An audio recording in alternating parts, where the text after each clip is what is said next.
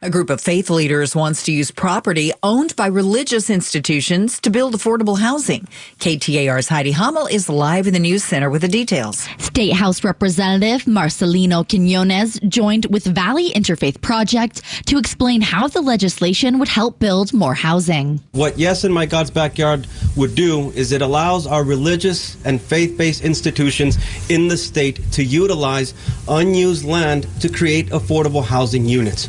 VIP faith leaders from various denominations would also like to see Arizona's low-income housing tax credit expanded to incentivize developers to build more affordable housing. It's set to expire at the end of 2025. Reporting live in the news center, Heidi Hummel, KTAR News.